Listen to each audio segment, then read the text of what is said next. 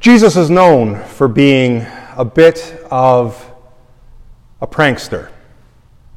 Maybe not in the way of playing pranks in the way that we tend to think of them on YouTube, where people do somewhat almost despicable things to their spouses and that. Have you seen some of these videos on YouTube where people are playing pranks on their loved ones and things like that? What I mean is Jesus is known for playing kind of rhetorical or theological pranks, you could say. And he does one in our gospel reading. The end of the gospel reading, Jesus is quoting from Psalm 110, one of the Psalms of David. And he's doing this to kind of get under the skin, you could say, of the scribes and Pharisees. To get in their heads a little bit, to mess with them. Because the scribes and the Pharisees were the ones who were the educated elite.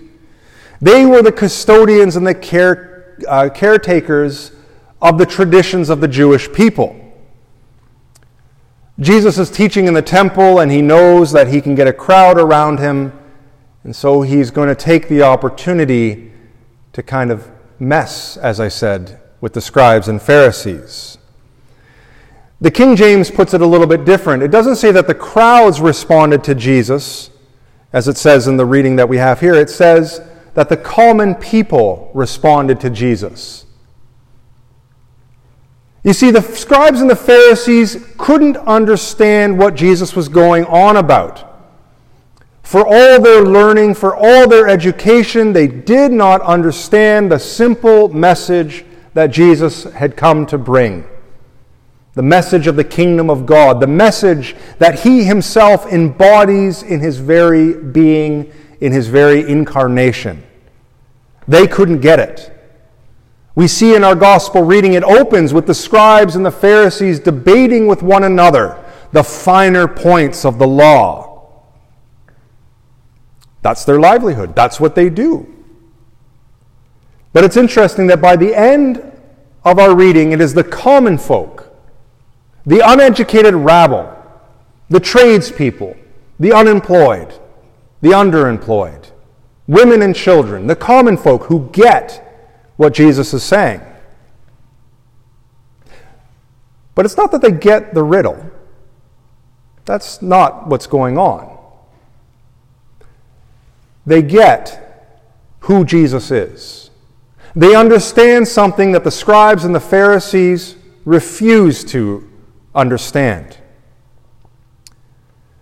The common people respond to Jesus because they are coming to Jesus with a spirit of receptivity, an openness to Jesus. They are going to take what he has to say and they're going to receive it as a gift from God, as the very word of God living and speaking among them. It doesn't mean they get it or understand it, not in an intellectual way, but we can see that Jesus is not fully concerned with that because he's kind of, as I've said, given the gears a little bit to the scribes and the Pharisees. Because the scribes and Pharisees are not coming with that same posture of receiving the Word of God. They come as masters over the Word of God.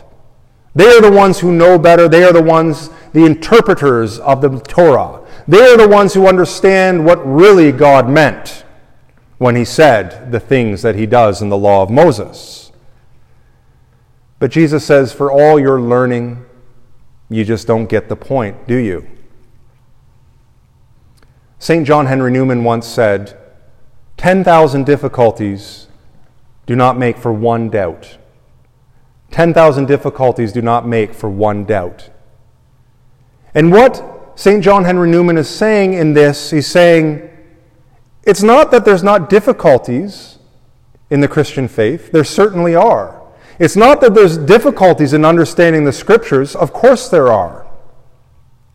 But these difficulties, when we approach our faith, when we approach the living Word of God with that openness of receptivity, they do not lead to one doubt.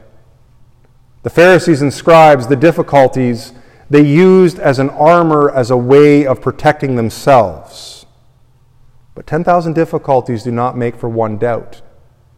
Because the call of our faith is to indwell these mysteries more fully and more deeply Not to have everything intellectually sorted out before we can make a decision about faith, about Jesus, about following God. But it's about that posture of receptivity that the common folk, the crowd, exhibited. They were willing, as I said, to receive Jesus as Jesus presented themselves to him. So what is the meaning of this riddle? Well, Jesus says David is prophetically preparing the people for the arrival of the Messiah. And by the way, that's me, Jesus says. I am here. But he's playing with the scribes and Pharisees because they cannot and they will not see Jesus for who he is, for how he presents themselves to him. They can't. They can't. Because how would God come to us as human? That's impossible. How could God come to us in bread and wine? It's impossible. But is it? Jesus is the fulfillment of the law of Moses. Jesus says that everything that came before in the Old Covenant, in the Old Testament, is now fulfilled in the New Covenant of Jesus Christ, the New Covenant of his blood. Everything that Moses and the people of Israel were about is now finding its full meaning in the person of Jesus Christ. That's why we read the Old Testament.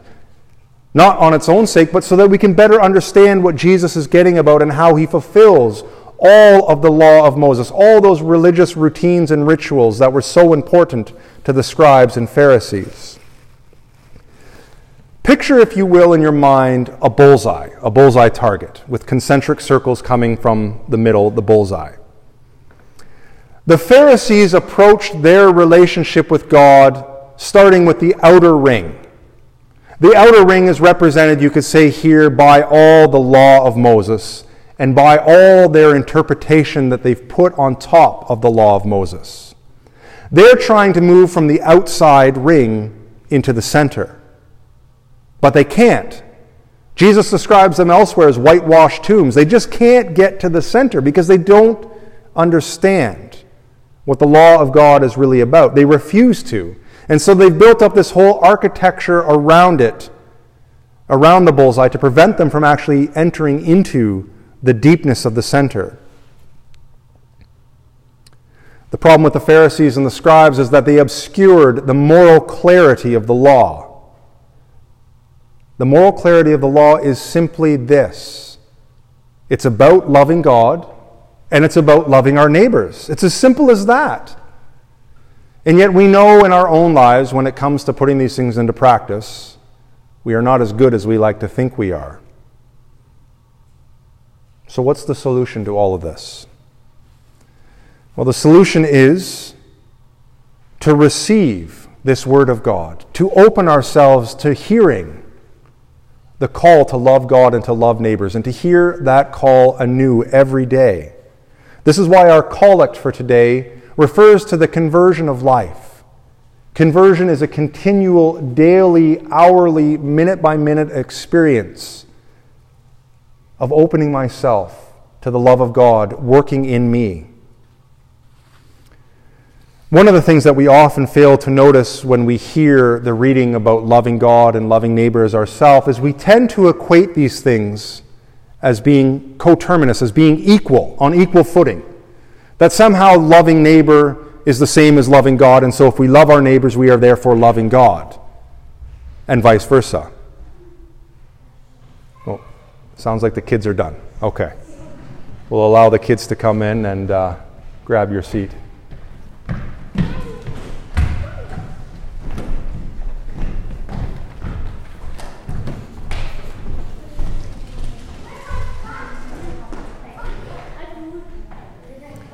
Today must have been short because I know on the timer for the homily that I'm not overly winded right now. So we tend to think of these things as being on equal footing, that if we love God, we're somehow loving our neighbors. But the priority is often missed because we think it's first and then second and third as these things come in sequence. But actually, the emphasis is on first as being primary, as being most important. And what is most important? It is the love of God. Loving God.